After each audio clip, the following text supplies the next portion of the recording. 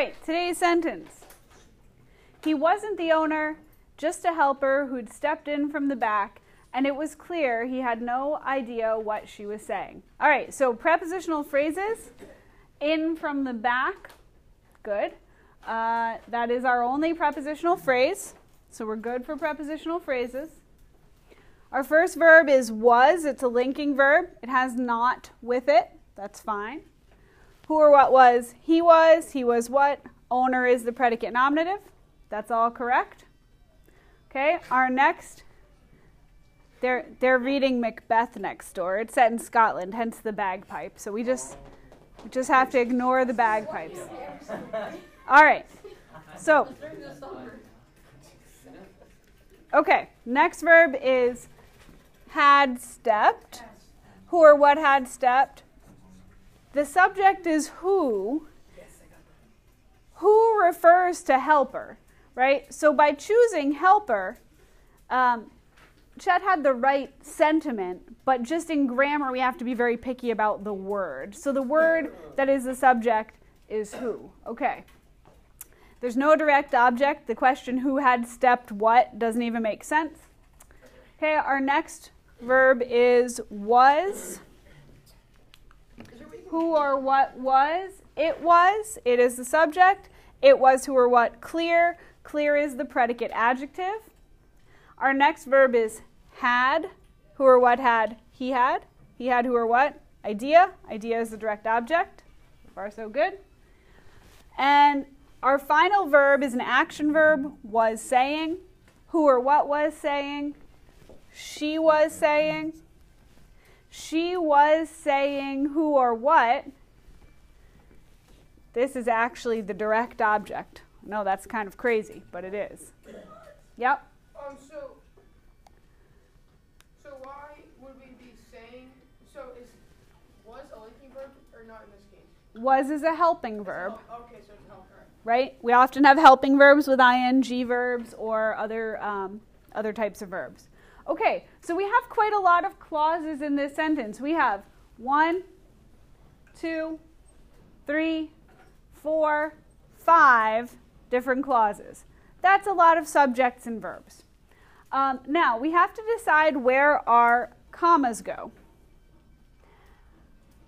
What do you think about the commas that Chet has added to the sentence? He put a comma between owner and just and between clear and he. Eric? I think his first comma was correct, but the second one, I think it should be in between back and get rid of the second. Okay. So, we probably want to put a comma between back and. We probably don't need a comma after clear. I agree with that. I think we want to fix it this way. What rules help explain our commas here? What rule explains the commas around just a helper who'd stepped in from the back? Which of our 3 comma rules explains the use of commas in this sentence? The bridge rule. This information, just a helper who'd stepped in from the back, is additional information. It's describing the man, but it's not essential. We don't really need to know it. We already know he's not the owner. That's the important information. It's side information. So we're going to surround that information with commas. What kind of clause is he wasn't the owner? Is it independent or dependent?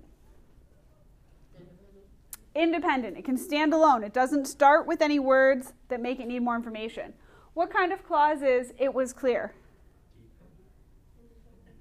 Independent. It was clear.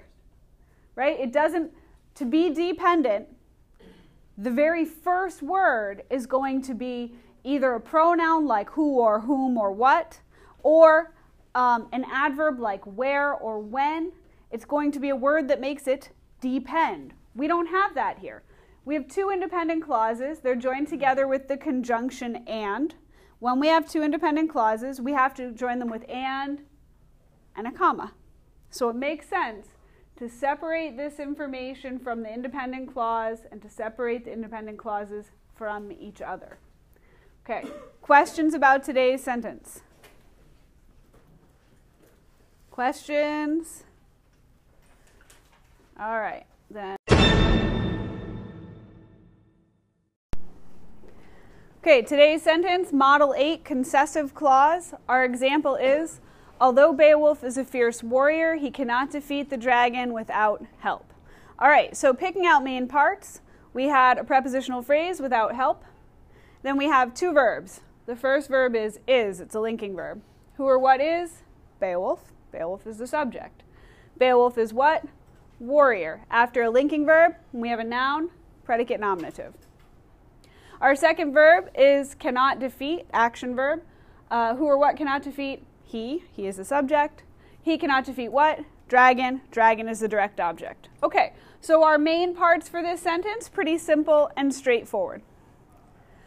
This model sentence, concessive clause, is asking us to make our grammar and content aligned. We're going to make sure that the grammar and content of a sentence go together.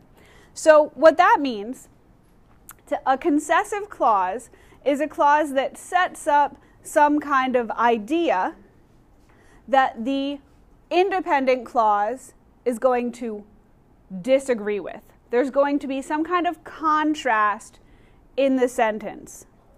So our independent clause is he cannot defeat the dragon without help. Okay, that's an independent clause. It can stand alone. It's a statement of fact. But we want to make a little concession or a little nod to Beowulf's greatness as a warrior. So our dependent clause says, although Beowulf is a great warrior. So we're saying we know he's great, but not great enough.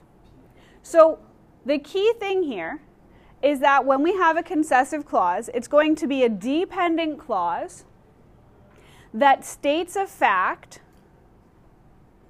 and then our independent clause is going to say, even though it agrees with that initial fact, there's a contrast present, right? So even though we can all agree Beowulf was great, we also can't deny that he could not defeat the dragon. We have to have a contrast in our sentence. So probably the easiest way to do a concessive clause is to go ahead and start with although, like we've done here in my sentence. Can you think of other words that might start a concessive clause? However could work. Usually, however, is going to be best if we don't make it the first clause in a sentence. So for now, let's stay away from however. Despite is a good one. What else? What else might be a good, yeah? Not generally, because generally doesn't set up any kind of contrast. So words to start concessive clauses. Although, despite, can we think of any others?